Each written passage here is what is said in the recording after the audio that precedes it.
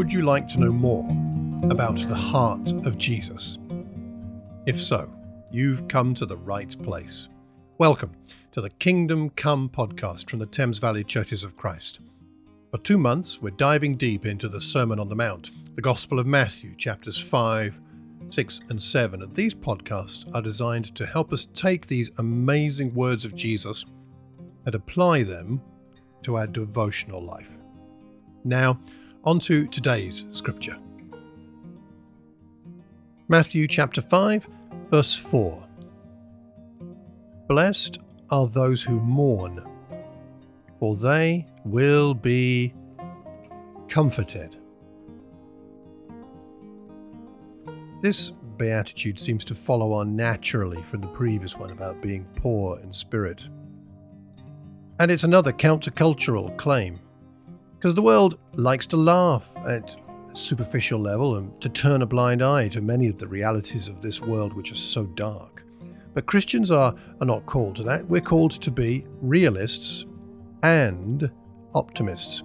Not some kind of perpetual grin as if nothing really matters, nothing is really sad. Jesus shed tears, didn't he? And so should we. So we're called to mourn over the state of the world, or the state of people we care about. A Christian is somebody who mourns over the state of the world more than they condemn it.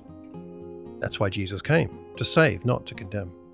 Perhaps it's more woe are us rather than woe are they. And we mourn partly because there are so few mourners. And the mourners will be comforted. Some of that comfort is now, and some will come later, when all mourning and crying and tears are wiped away, as the book of Revelation tells us. And part of our comfort is knowing that this is temporary. As Paul wrote in Romans 8, I consider that our present sufferings are not worth comparing with the glory that will be revealed in us. Romans 8:18.